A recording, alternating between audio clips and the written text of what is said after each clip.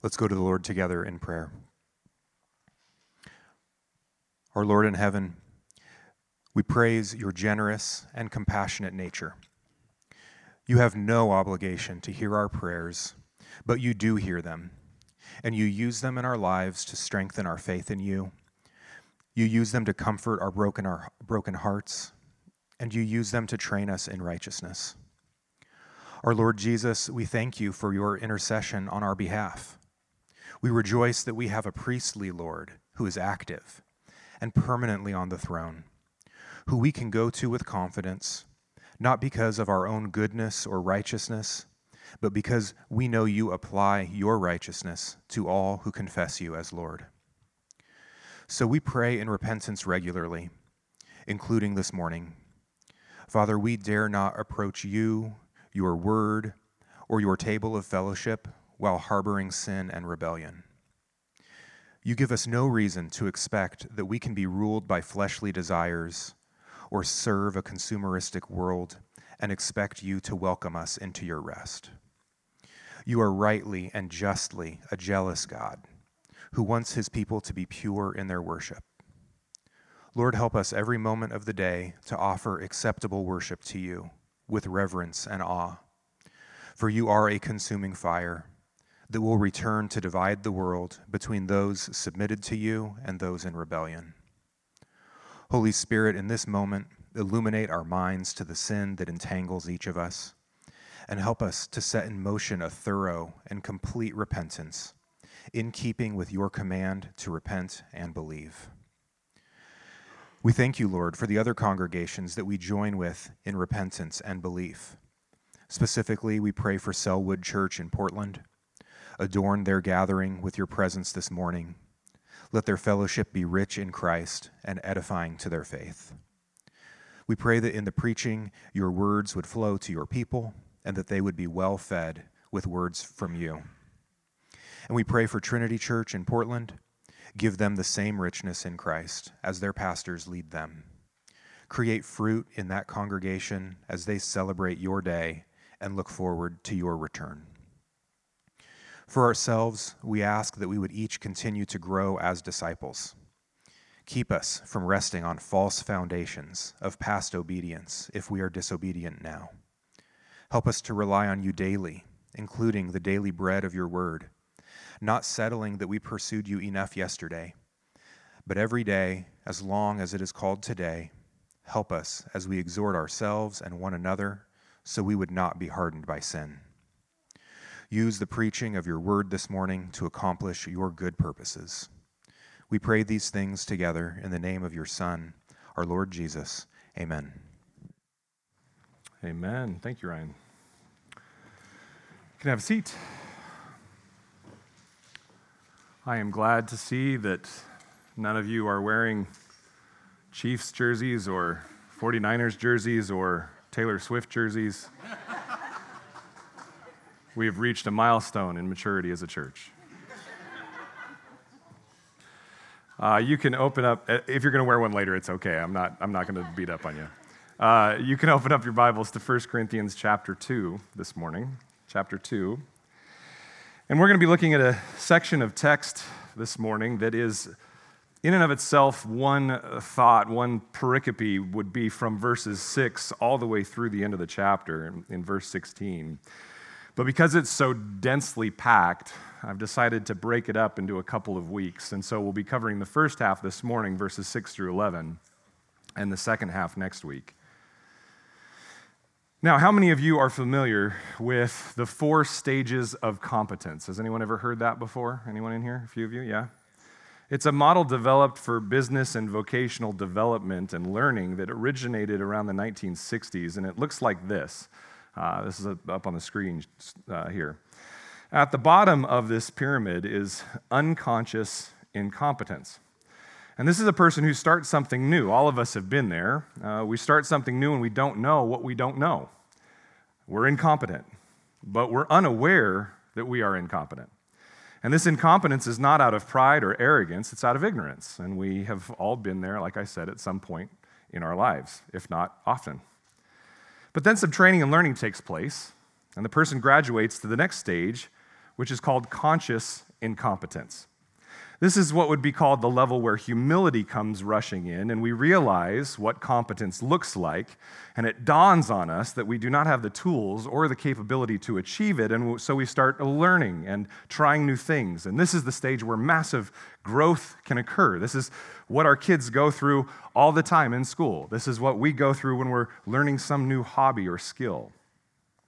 After a great deal of time and habituation, when we begin to master some of these skills and are able to repeat them, we move into the stage of being consciously competent.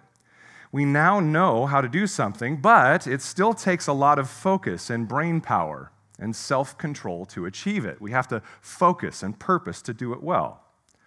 Well, then, after many cycles of habituating something, you begin to master it by feel or intuition and habit, rather than conscious thought. And these are the things that are more natural to you. Maybe some things may never be natural, and you'll top out at that conscious competence, but some people in their gifting will kind of move into this place, this next stage. And these are the masters of their craft, who are so good at their craft, it is almost hard for them, maybe even impossible, to teach others how to reach the same level, because they do so by feel, by instinct.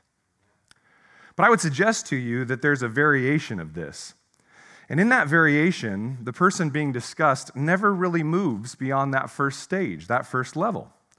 And this is because rather than simply being unconsciously incompetent, there is the added variable of arrogance. And this describes those that are arrogantly, unconsciously incompetent. It is one thing to not know what you don't know. But if you add arrogance and an unwillingness to be taught into the mix, you have a very volatile combination. For that person, in a sense, is blinded even to the possibility of learning the truth. For they are so enamored with their own opinion of themselves and their own knowledge that they are unteachable. Now, if any of you can think back to the early days of the very, very popular show, American Idol. Anybody remember back that far? If you remember back to those early days, you can automatically think of some examples of people that are in this stage of arrogance added to that bottom level. The people that would audition that were most decidedly and empirically off-key and out of tune, and yet, when told this by the judges, would respond with an incredulous look of shock. And usually this was followed by a statement somewhat like, "No, I know that I'm good no matter what you say because my mom and my friends told me so." You guys remember those episodes? Those were some of my favorite to watch. That just shows what a dark heart I have. Now, this person is dangerous because not only are they unconsciously incompetent, their arrogance makes it so they can never move out of that stage of development into something else. For learning requires humility. If nothing else, a humility to admit that you do not know everything and you have room to learn. And in fact, what you do know may be wrong. In the words of the author of Proverbs, it's the difference between the fool and the wise. One believes they already know the answer, and the other is willing to be taught, even if the process of learning doesn't seem to make sense in the moment, or maybe it's even frustrating. Now, this contrast of wisdom and foolishness is as old as humanity itself. This stages of learning and competence is as old as humanity itself. This was the issue in the garden. Rather than assume the role of the creature, needing to be taught by the Creator, Eve assumed a position of authority, believing herself to be wise and deciding that she could determine truth better than the Creator of that truth. And this is the state of original sin that has been passed down to man. In a sense, every human being is arrogantly, unconsciously, incompetent in the knowledge of how to bring salvation to ourselves. But even that would be putting it lightly compared to what the Bible proclaims. It says that we are so arrogantly, unconsciously incompetent at matters of righteousness and holiness and eternity that we are actually spiritually dead and blind to the truth. We have no option of even moving through the stages of competence. In our rebellion, we are grossly arrogant against our Creator. And yet, we are so stubborn in our sin that we are often unaware that it even exists.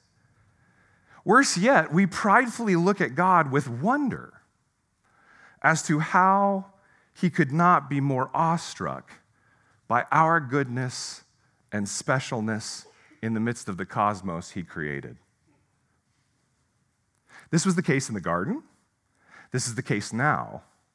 And this was definitely the case at the local church in Corinth, to whom Paul is writing the letter we are slowly but surely unpacking. 3 times in this letter, he will pointedly refer to some, and in one case, all of the members of the church as arrogant. And he will drive the blade of conviction even further when he points out that God's love in chapter 13 is the exact opposite. To love as God loves is to crucify arrogance. Men and women in the local church of Corinth thought that they were extremely competent in the things of the Lord. They were so arrogant that they referred to themselves as the spiritual ones. Some within the church even positioned themselves contrary to Paul because they believed that they had more wisdom than he did, for they were spiritual people. But Paul is trying to reorient their minds and hearts to the truth. He's beginning the letter by pointing out that they need to be humbled and brought low before the Lord in order to fix divisions in the church and bring unity of Christ in their midst. And last week, he continued this effort by pointing out to them that they are only saved by the power of God's salvation, initiated by the preaching of the gospel of Jesus Christ and him crucified. It is not something of their own power or strength or charisma or even choice. It is instead the power of God's choice alone that saved them. But Paul can be misunderstood easily. Peter, for example, in one of his letters, notes that there are many who twist what Paul says to their own devices. So Paul, being a bit of a rhetorician himself, tries to directly face any criticism he might receive about only preaching the gospel and not preaching the so-called wisdom that the Greeks were used to. And Paul is going to now clarify that the gospel is indeed wisdom. He's been spending multiple stanzas we've been looking at saying, I'm not doing the whole wisdom thing. I'm preaching Christ and him crucified, the gospel. But not to be confused, he's saying, but this is still wisdom. In fact, this is the greatest wisdom. It is a wisdom from God. And he will point out today that it is a wisdom that can only be uncovered, only be recognized as such with the intervention and direct illumination of the Holy Spirit. It is not something that can be chased after, nor sought, nor grasped in our own strength. In doing so, Paul is setting up an argument we will look at next week that some in the Corinthian church have been given that wisdom by the Spirit, and those are the saved. And some have not, and those are the perishing. And only their willingness to listen to the word of God as preached by Paul, submit to Christ as Lord, and love one another in obedience will show which side of the distinction that they are on. He will talk about spiritual, and he will talk about natural people. But today, Paul will set the stage for this as he proclaims to us that God's hidden wisdom of the gospel is revealed by the Spirit alone. He'll proclaim to us that God's hidden wisdom of the gospel is revealed by the Spirit alone. And this truth will be powerful for us in taking stock of the Spirit's work in our own lives and church, as well as helping us understand our part in evangelizing the lost. You see, one of the things that we're going to have to do is we're going to have to understand who the Spirit is not, which is how the Corinthians perceive him, and who the Spirit is, which is what Paul is trying to get across to them. That's one of the most unfortunate things about this book is it has been taken and used as if the Corinthians were still using it. Paul's whole letter is to try and correct them in how they're speaking of the Holy Spirit and using him in their midst. And so hopefully this will begin today.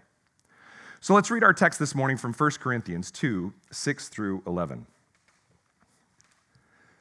Yet among the mature, we do impart wisdom, although it is not a wisdom of this age or of the rulers of this age who are doomed to pass away. But we impart a secret and hidden wisdom of God, which God decreed before the ages for our glory. None of the rulers of this age understood this, for if they had, they would not have crucified the Lord of glory.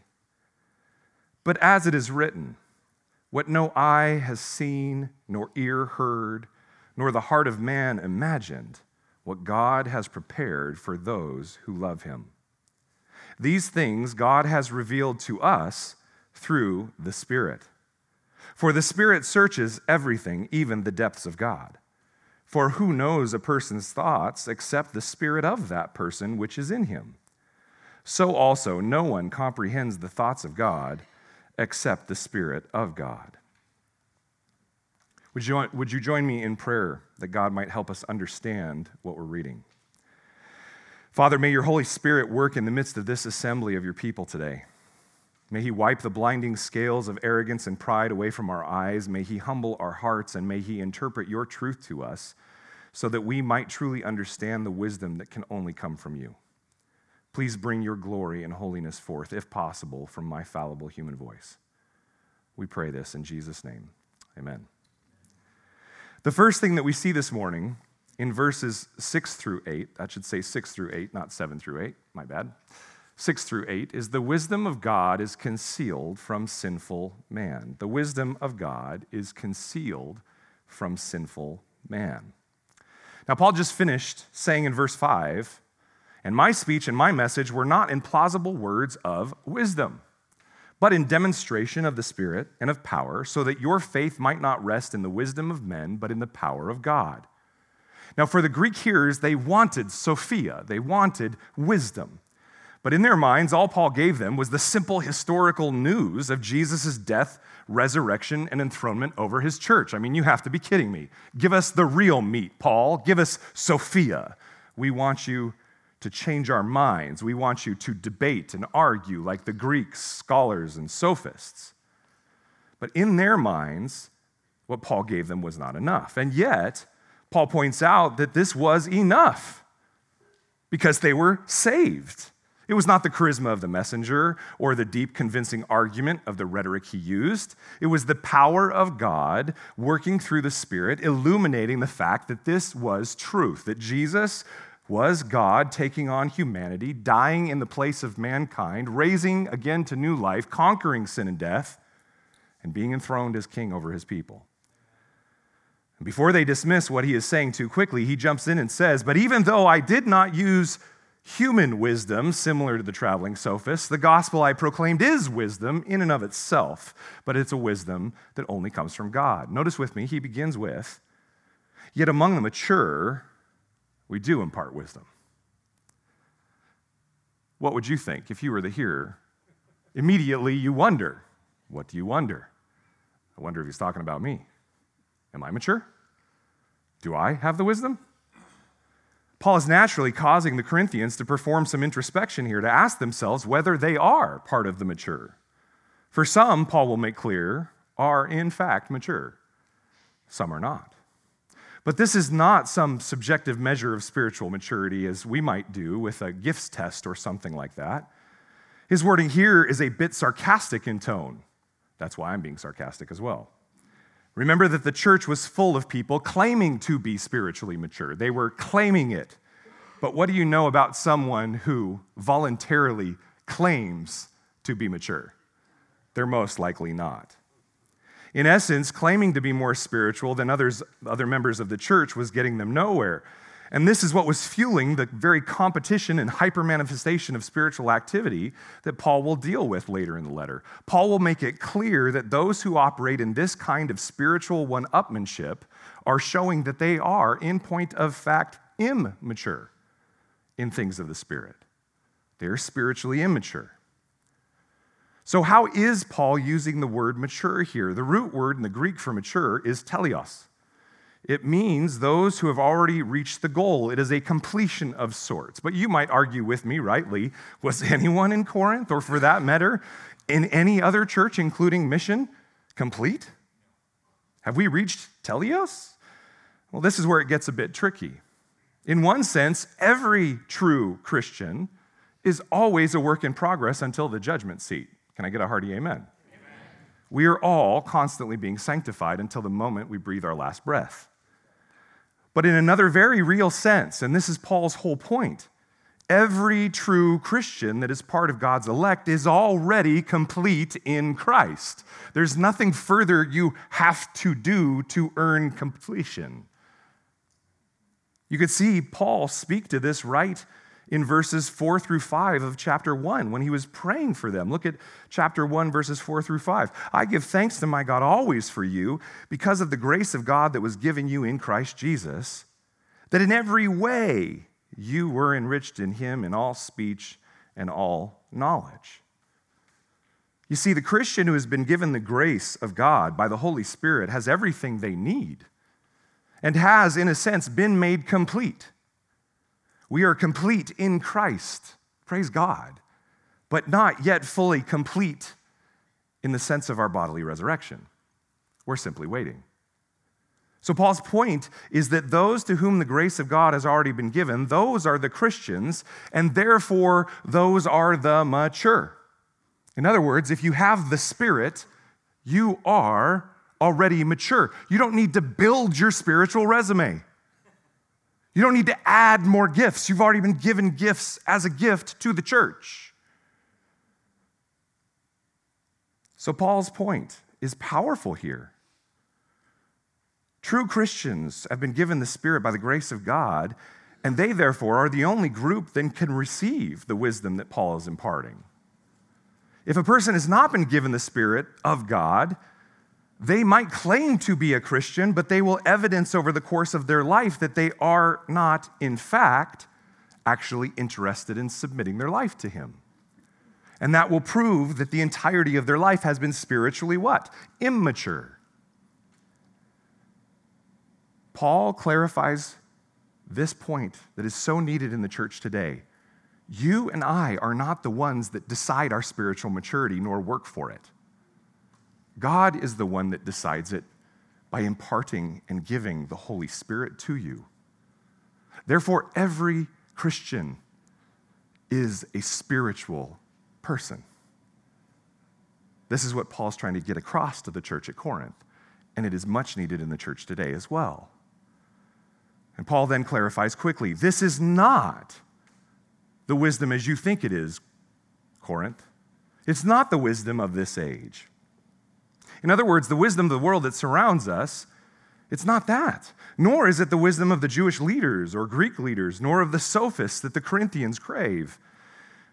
For they and their wisdom will eventually pass away in judgment. They are doomed to pass away. And that will leave left standing, all that's left at that point after the judgment is the wisdom of God that is eternal. And notice his use of the word age over and over again. The wisdom of this age, the rulers of this age. He uses it once at the beginning and once at the end. But then Paul contrasts this to a wisdom that was decreed by God before this earthly realm ever even existed. And notice what he says, we impart a secret and hidden wisdom of God, which God decreed. He put forth as a command before the ages. In other words, before time existed. For what purpose? Our glory. The glorification of his new covenant people to whom he promised eternal life. And Paul then contrasts this to a wisdom that was, Paul then contrasts these two wisdoms together. The earthly realm, but then also the realm of eternity. Now, there are multiple categories that fit within the wisdom of God. There's the wisdom upon which all creation was built, the architecture, if you will, of the created world. Proverbs discusses this in great detail as well. There's the moral wisdom that is also put forth in Proverbs. But the wisdom discussed here is neither of those, because those can be seen in creation. There are complete atheist scientists who can see the wisdom of the creation. And even occasionally in the activity of non-believers, we can see non-believers live within moral wisdom as they act within a moral framework. In most of those cases, if not all, it's done for their own self-interest, but it still outwardly looks like wisdom. These are able to be harnessed by non-believers, maybe not understood as coming from God, but harnessed. But here, Paul is discussing a wisdom that he qualifies as secret and hidden. Only certain individuals will gain access to it. Now, just a quick note on this. There was already at this point in the church, when he wrote this, a growing group of people teaching that only some followers of Christ could get the gnosis, or the hidden knowledge. But this was the exact idea and teaching that was driving the hierarchical view of many in Corinth and what drives the charismatic and Pentecostal churches today. That only some can have special gnosis, as only some have visions, only some speak in words of knowledge, only some speak in tongues. And this, friends, is a false, errant understanding that Paul will address in full throughout this letter. But here, he's sarcastically using this idea of gnosis to fight back against what the hyper-spiritual types in the Corinthian church would suggest. He says, no, we know what this wisdom is because he has just talked about preaching Jesus and him crucified. This is what Paul and his companions were imparting. The Greek here could be thought of as wisdom that is concealed in a mystery that is to be revealed. And what's to be revealed is the wisdom of God that was decreed and predetermined and decided in advance. It was the redemptive plan fulfilled in Jesus Christ. It is concealed because mankind, by our willful suppression of the truth, want to disregard God's authority and the need for a Messiah. We want to suppress the truth that we are not God and, in fact, lift ourselves up. And this was Paul's point in another letter to the Romans. We've gone over this many times, Romans 1:18. For the wrath of God is revealed from heaven against all ungodliness and unrighteousness of men, who, by their unrighteousness, by their very sin, suppress the truth. Our sinful and arrogant rebellion, in which we think we know better than God, and in which we lift up the false wisdom of our age against his eternal wisdom, is what suppresses the truth of God's rule. And when Christ came, it is what made mankind believe there is no way that the life, death, and resurrection of Christ could be the saving work of a Messiah. The suppression of the truth said, no, he's just a good teacher, not a bad rabbi, but boy, don't follow him. It suppressed the truth. But this is indeed what Paul is pointing to, the life, death, resurrection, and ascension of Jesus Christ, the gospel. And he is making the point that it is the truth that is concealed to the unsaved man and woman. Friends, look at these other texts from other letters describing the hidden and mysterious wisdom of the gospel. This is Romans 16:25 through 26. When you put these together, you think, I think Paul was trying to get something across, right? Romans 16:25 through 26. Now to him who is able to strengthen you according to my gospel and the preaching of Jesus Christ, according to the revelation of the mystery that was kept secret for long ages but has now been disclosed, and through the prophetic writings has been made known to all nations, according to the command of the eternal God to bring about the obedience of faith. He's in a doxology here, but notice what he does there. He parallels together the mystery that was kept secret with what? The preaching of Jesus Christ, the gospel. Ephesians 3:4 through 5. When you read this, you can perceive my insight into the mystery, same word as here in 1 Corinthians, of Christ, which was not made known to the sons of men in other generations, as it has now been revealed to his holy apostles and prophets by the Spirit. Colossians 1:26. He calls the gospel the mystery, hidden for ages and generations, but now revealed to his saints. Now, question, how many of the true Christians that are God's elect are saints? All of them. You see, there's no Christian who has a special gnosis, a special higher spiritual understanding. To insist there is to create a church like Corinth that needs to be corrected. All saints, all Christians have been given the Holy Spirit, and therefore the truth of God has been revealed to them. Our life is just an ongoing process of taking in that truth as we read God's word and have it illuminated to us by the Spirit. The gospel truth of what Jesus did in his redemptive actions is not only foolishness to the unredeemed, unconverted soul, it is voluntarily concealed and dismissed. By our sinful stance against God, we willfully put on the blinders so that we might not understand the truth. God's desire is for us to know his truth, but we push it aside in order to lift up our own wisdom or the wisdom of the age around us. And Paul concludes verse 8 with the obvious statement that there is evidence that it is concealed in the fact that the rulers of the age, given over to the spiritual powers of darkness at work in the here and now, crucified the Lord of glory. They crucified the Son of God. They crucified the Savior and Judge of creation. Do you think it was concealed from them who Jesus was? If they had understood who Jesus was, they never would have brought that level of wrath upon themselves that now awaits them. They were blinded to the truth, just as all of mankind is blinded, voluntarily, by choice, except for the intervention of God. Brothers and sisters, this is the state of every member of humanity if God does not graciously intervene. We are all willfully condemned to our voluntary, arrogant, unconscious ignorance. And yet so many, even self-proclaimed Christians, hold God in derision as if the weight of responsibility is upon him for not making it clear enough. No, mankind has stiffened its proverbial neck so as to not hear, not see, and not understand. And friends, God would have been righteous and just to leave us in this state and never push through our arrogance to reveal the truth. He would have been right to judge and punish all of humanity for all eternity in eternal conscious torment.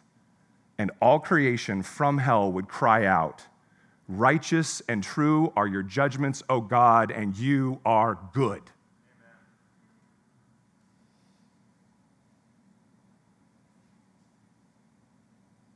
Perhaps this is you sitting here today.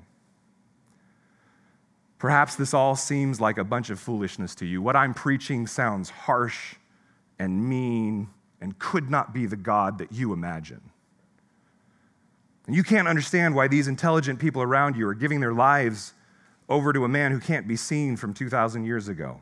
You can't see the point in following a leader who was humiliated and killed, and you can't see the point in following a God that could be so mean as to condemn people to hell. But friend, this is because your heart and mind are blinded to the truth. You're blind. But you're here today because God has had mercy upon you, and he wants to change that. Amen. Cry out to God and ask him to give you understanding and sight into his salvation.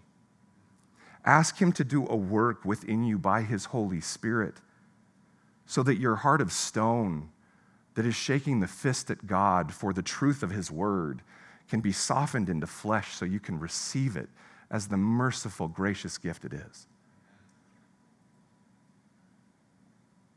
For once your eyes receive the sight of spiritual wisdom, you will understand that Christ is not only the sacrifice that brings you forgiveness of your sins, but he's also the Lord and King who loves you and wants a relationship with you and has called you into it.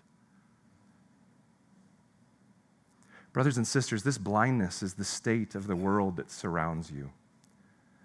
Men and women and children who are so blinded by their own sinful rebellion and arrogance against God that they cannot be reasoned into the kingdom. I've had so many conversations with so many of you, my heart goes out to you, where you say, I just don't get how this person I've been witnessing to forever doesn't get it.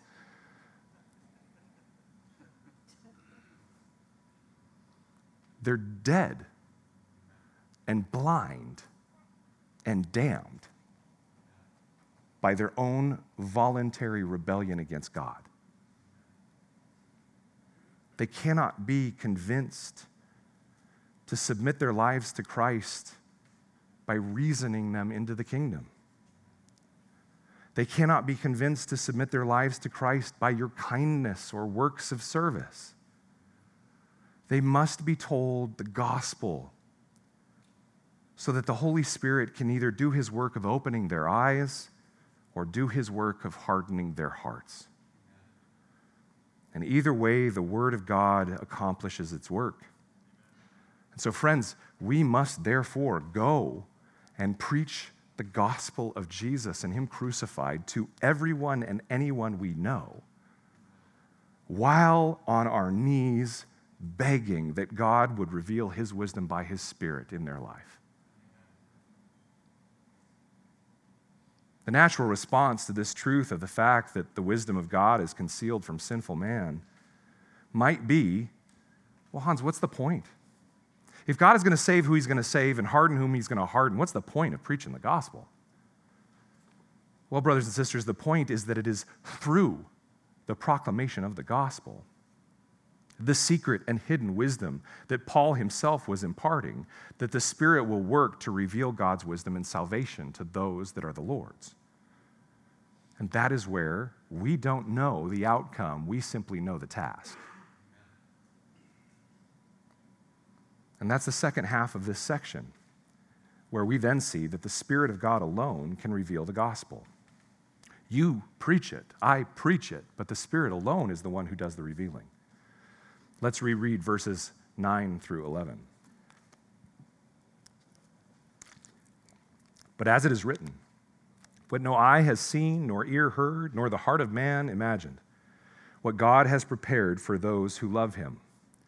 These things God has revealed to us through the Spirit. Friends, if there was no concealment, there would need to be no revealing. He's revealed to us through the Spirit. For the Spirit searches everything, even the depths of God.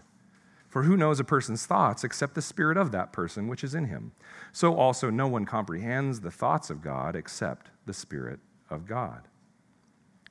You and I don't know whether or not the person in front of us is one that God has chosen and decreed to be his own or not. If this person in front of you is one of Christ's own, then the grace of God that goes before the moment of salvation, the prevenient grace of God, as it's called, will be worked out by the activity of the Holy Spirit. This is the only way the wisdom of salvation goes from being concealed to understood and accepted. In other words, no human in their own faculties will work it out through reasoning of their own. This was the entire push of the movement in the 1700s and 1800s and onward of taking the gospel to the nations. There was a need to do so because these people are literally going to hell if we don't take the gospel to them. Do you think that way of the person that's sitting in the next cubicle? Or your classmate next to you? Or your neighbor next to you? Well, maybe if I'm just nice enough over decades, eventually they'll come and they'll say, well, what is it that you believe? No, you need to go to them. Go, therefore, and make disciples. You need to tell them the gospel because the gospel is how salvation works.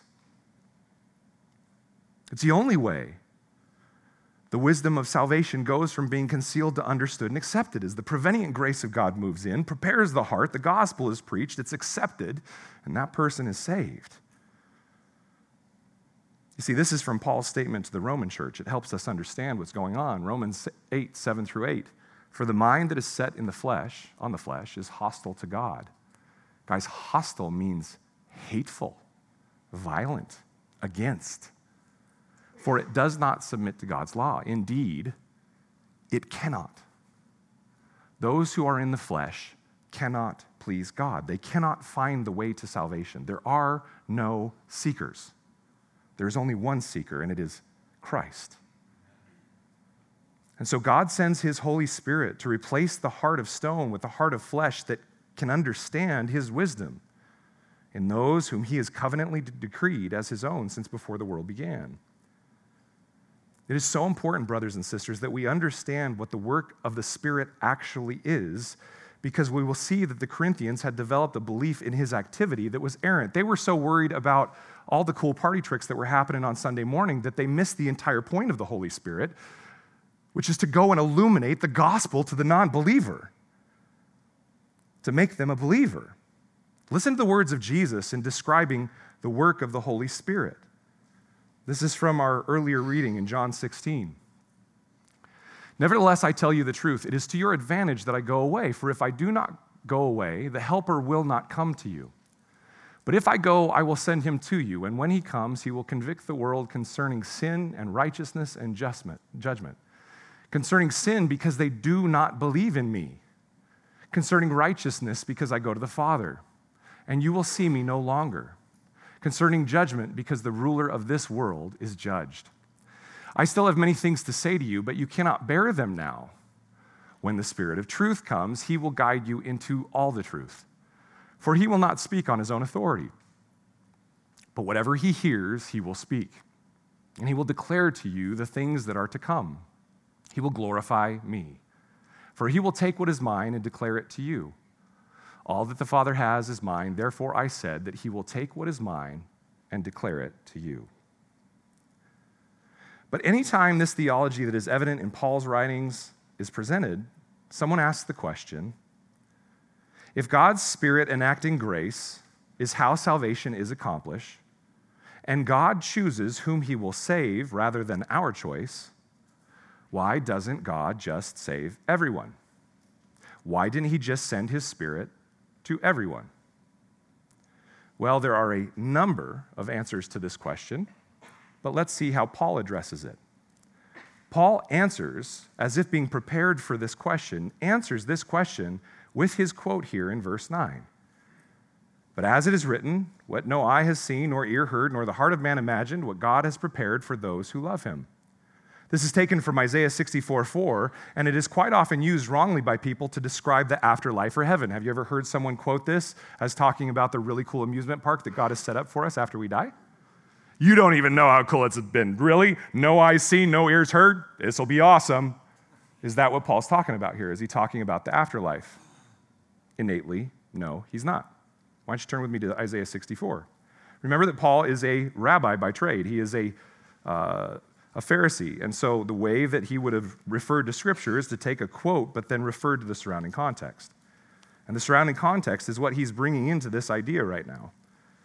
This is Isaiah 64.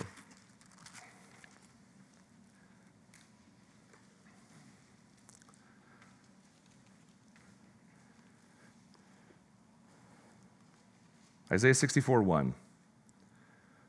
Oh, that you would rend the heavens and come down, that the mountains might quake at your presence, as when fire kindles brushwood and the fire causes water to boil, to make your name known to your adversaries, and that the nations might tremble at your presence. When you did awesome things that we did not look for, you came down. The mountains quaked at your presence. From of old, no one has heard or perceived by the ear. No one has seen a God besides you who acts for those who wait for him. You meet him who joyfully works righteousness, those who remember you in your ways. Behold, you were angry, and we sinned. In our sins we have been a long time. And shall we be saved? We've all become like one who is unclean, and all our righteous deeds are like a polluted garment.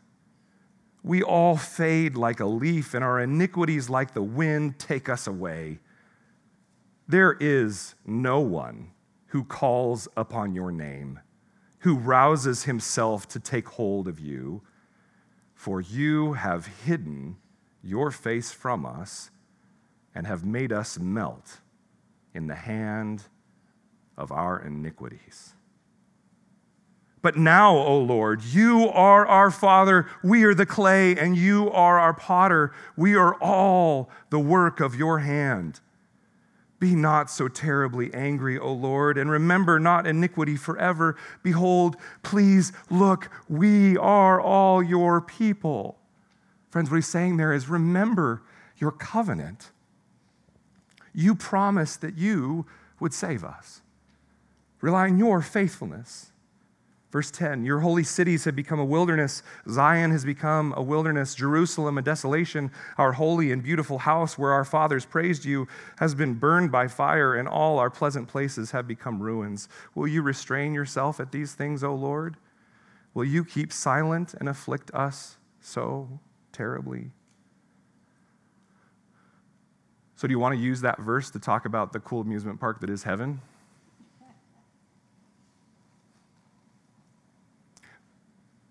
Friends, Isaiah was a Calvinist. There's no one that chases after you, Lord.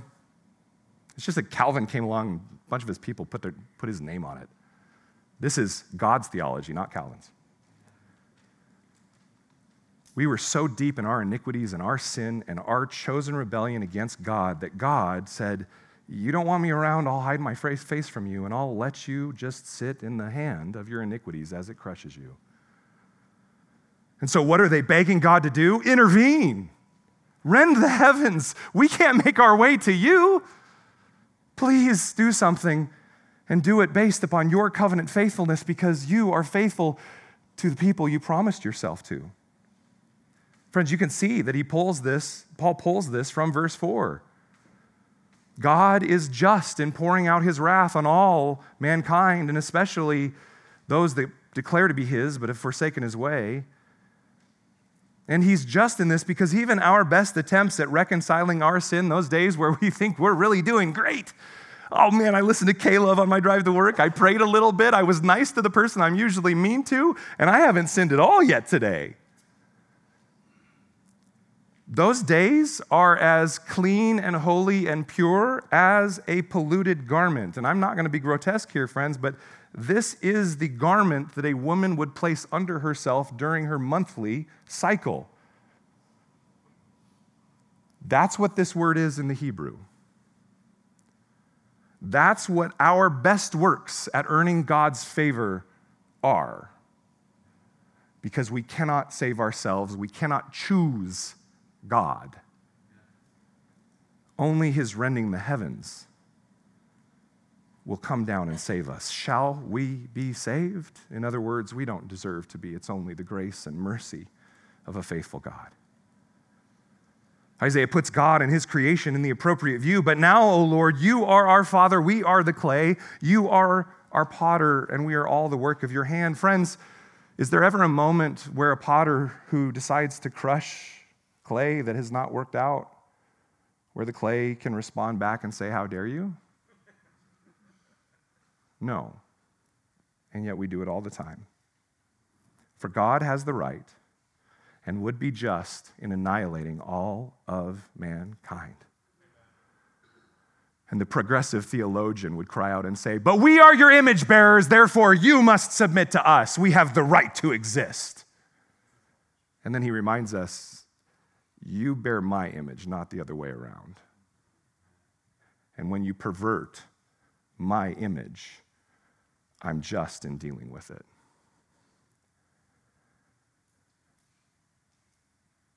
He is the right and would be just in annihilating all of mankind. But by his grace, by his mercy, he has acted to bring salvation to his covenant people.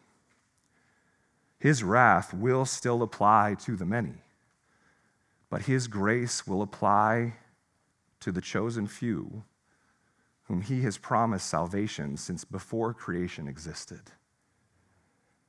And in his faithfulness and commitment to his covenant promise to his people, he will deliver us. Notice, though, from verse 4, Paul adjusts some of the wording. If you go back to 1 Corinthians and look at it, you can see that he adjusts some of the wording.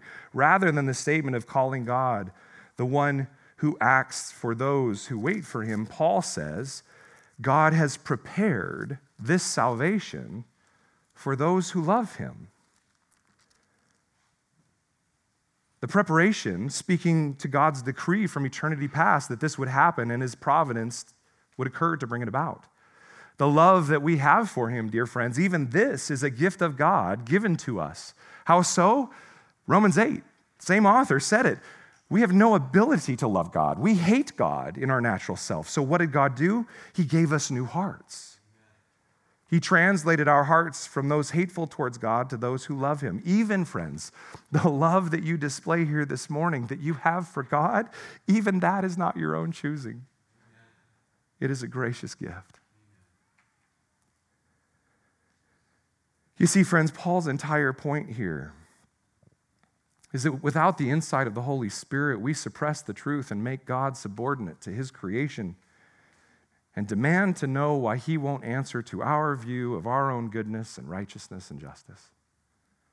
We hold him in derision as if he has sinned against us by not submitting to our will, not making us successful and healthy and wealthy. We cry out at him and say, Lord, how could you let people starve? How could you let violence exist and war exist? And the whole time he's saying, you think this was my plan? In one sense it was, but you're the ones who brought it about. Our wisdom says that we are innately valuable, and God must answer as to why he wouldn't save all of mankind. That's man's wisdom. God's wisdom, however, points out that he is the creator, we are the creation, and we have rebelled against him. So any measure of grace or mercy to even one minuscule human being fills the entire cosmos with the knowledge of his grace. We must, therefore, rightly answer to his holy and just wrath. And even more amazing is that this wisdom didn't just stop at his justice. God's wisdom also declares that amidst this just wrath, he would show his compassionate, merciful, and gracious character.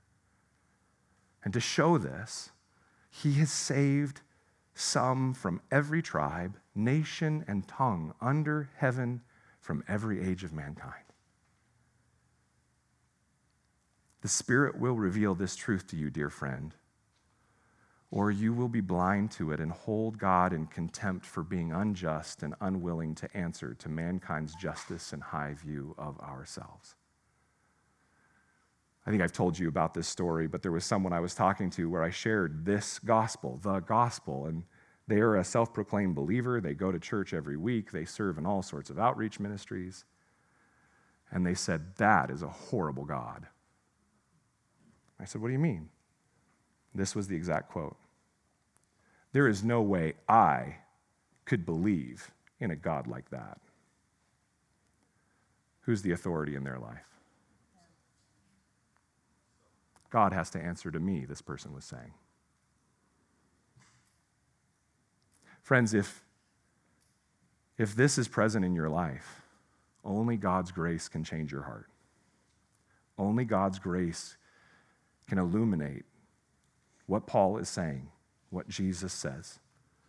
And so we must beg him to do so and then embrace his word and his people by his Spirit. And then we'll watch what happens. The gospel message of these things that Paul declares in verse 10, these things God has revealed to us through the Spirit, for the Spirit searches even the depths of God. These things are what Paul is talking about, the gospel of salvation. For it is the Spirit that knows the depths of God's plans and activity and will. And without the Spirit declaring the gospel to a person, no one can comprehend the thoughts of God. Because, friends, what I have just given you, I know does not make sense. You ever noticed how people innately put a statistic on how to grade God as to whether or not he's just? And what is that statistic? If he saves 51% of people. You ever notice that? It's inherent in most people's understanding of salvation. Now, why is that as Americans that we would say God is only gracious and just if he saves 51% of people? The majority?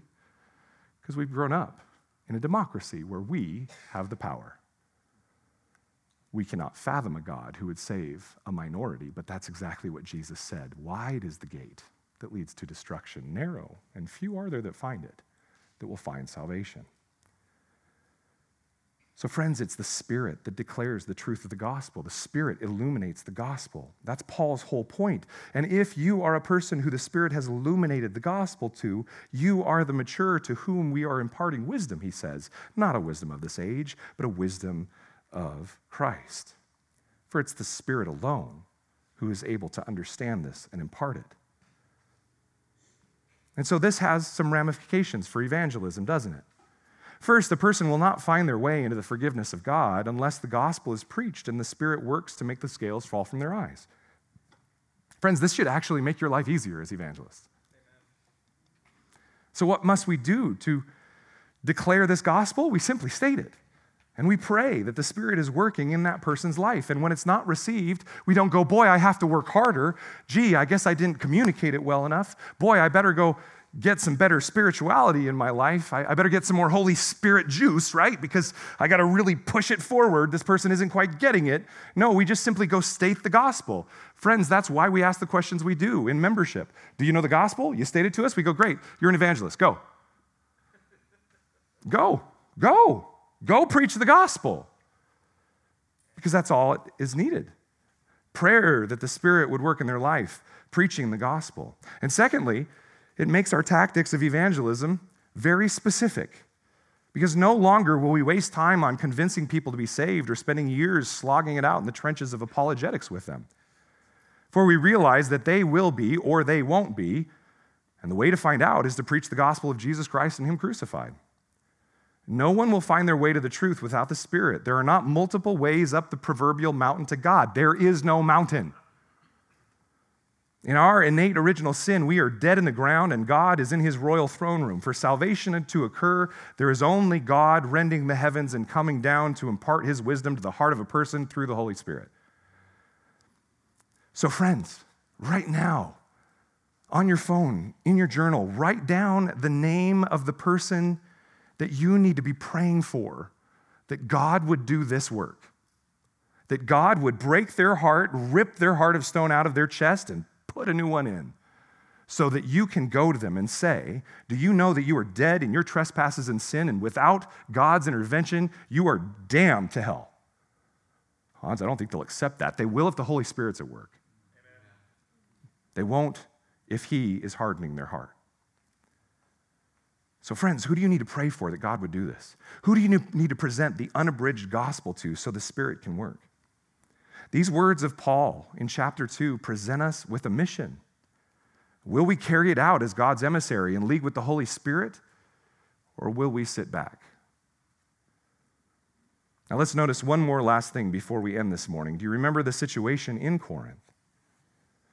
Let's read ahead a bit to remind ourselves of it. This is from 1 Corinthians 14:26, and you can picture in your mind's eye what Sunday morning was like at the church at Corinth. He says, what then, brothers and sisters? When you come together, each one has a hymn, each a lesson, a revelation, a tongue, or an interpretation. Let all things be done for building up. Now, just so you know, if you go and read the context around this, this is not a good thing. Kelly and I once attended a Pentecostal church where in the middle of worship, they said, okay, just let the Spirit flow, guys. Let the Spirit flow. Everybody go ahead and give worship to the Lord. And so the bass player was over here playing something, and the singer was singing something, but it's all different. And then there were even people who were singing in tongues, ecstatic utterances that have no verbal understanding or structure.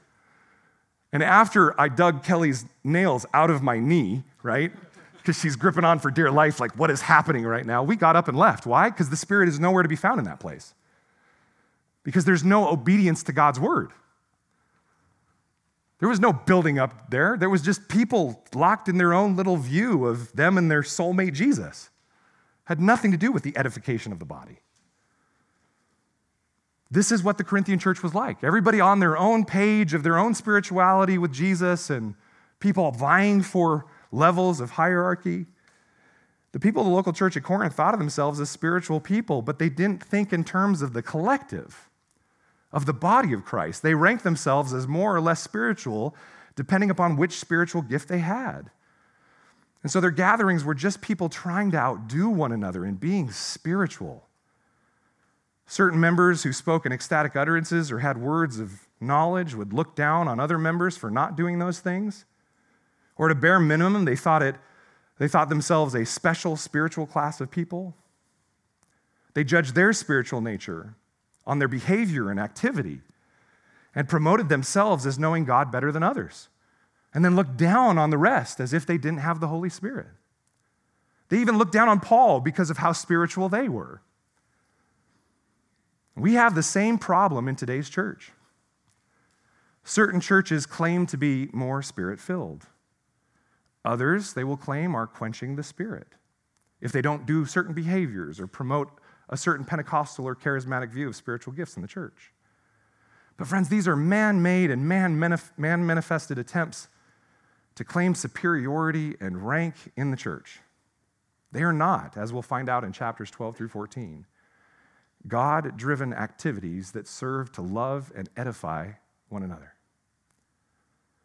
So who are the spiritual people Paul is talking about? Who are the actual spiritual people, the mature? Well, contrary to what the Corinthians believe, Paul's going to talk about this in great detail next week. But for now, let's just think about it in terms of what Paul says in his various letters. Remember the quote I presented to you from Paul's letter to the Colossians. This is Colossians 1:26. The mystery hidden for ages and generations, but now revealed to the saints. All those who have been saved by the Holy Spirit are the spiritual, the truly mature, the ones he mentioned in his prayer, enriched in every way by the Spirit. That's you. Friends, if you have had the truth of the gospel illuminated to your heart and mind, you are a saint. You are a chosen one. You are elect. You are God's people. And you are complete in the Spirit. You see, brothers and sisters, in the true gospel-centered church of Jesus Christ, there is no hierarchy of more Spirit-filled or less Spirit-filled. For every true Christian is only a Christian, a person accepting of the gospel and Christ's lordship because the Spirit has allowed them to be and equipped them to live so outwardly. So if you are in Christ, you are a Spirit-filled person. You have access to the thoughts of God because the Holy Spirit will now slowly but surely illuminate the Word of God in your mind and heart. And here's how we know what the thoughts of God are. They have been given to all of us, so there's no confusion. There is no longer special revelation given to only the supposed few who have somehow tapped into the Spirit in a different way. Friends, as we'll learn, that is a pagan and errant view. Be careful of anyone who says that they have that power. They are deceived. If you are one of Christ's chosen people, you have all been given the Holy Spirit so that you can know the truth of God's hidden and secret wisdom, now declared clearly in the gospel of Jesus Christ. And friends, that's what we come to celebrate every Sunday. Isn't that a glorious truth? That every Christian is filled with the Spirit and given the depths of God's wisdom. Isn't that an amazing gift for which we can give glory to God? God's hidden wisdom of the gospel is revealed by the Spirit alone.